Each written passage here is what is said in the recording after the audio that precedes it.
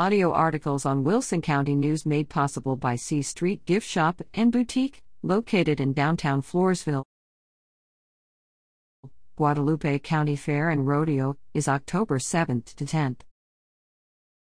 The 138th Annual Guadalupe County Fair and Rodeo is planned for Thursday through Sunday, October 7th to 10th, at the Seguin Complex/Fairgrounds Park, located at 950 S. Austin in Seguin. Guests can walk through the grounds to enjoy plenty of festival activities, including a carnival, shops and exhibits, wine tasting, and a fiddler's contest, to name a few. Take your dancing shoes to Scoot to Live Music All Weekend by Clint Taft and the Buck Wild Band, David Beck's Tejano Weekend, the Bill Ayers Band, and more. Tickets start at $10 at the gate for the fair, and an additional $20 for the rodeo.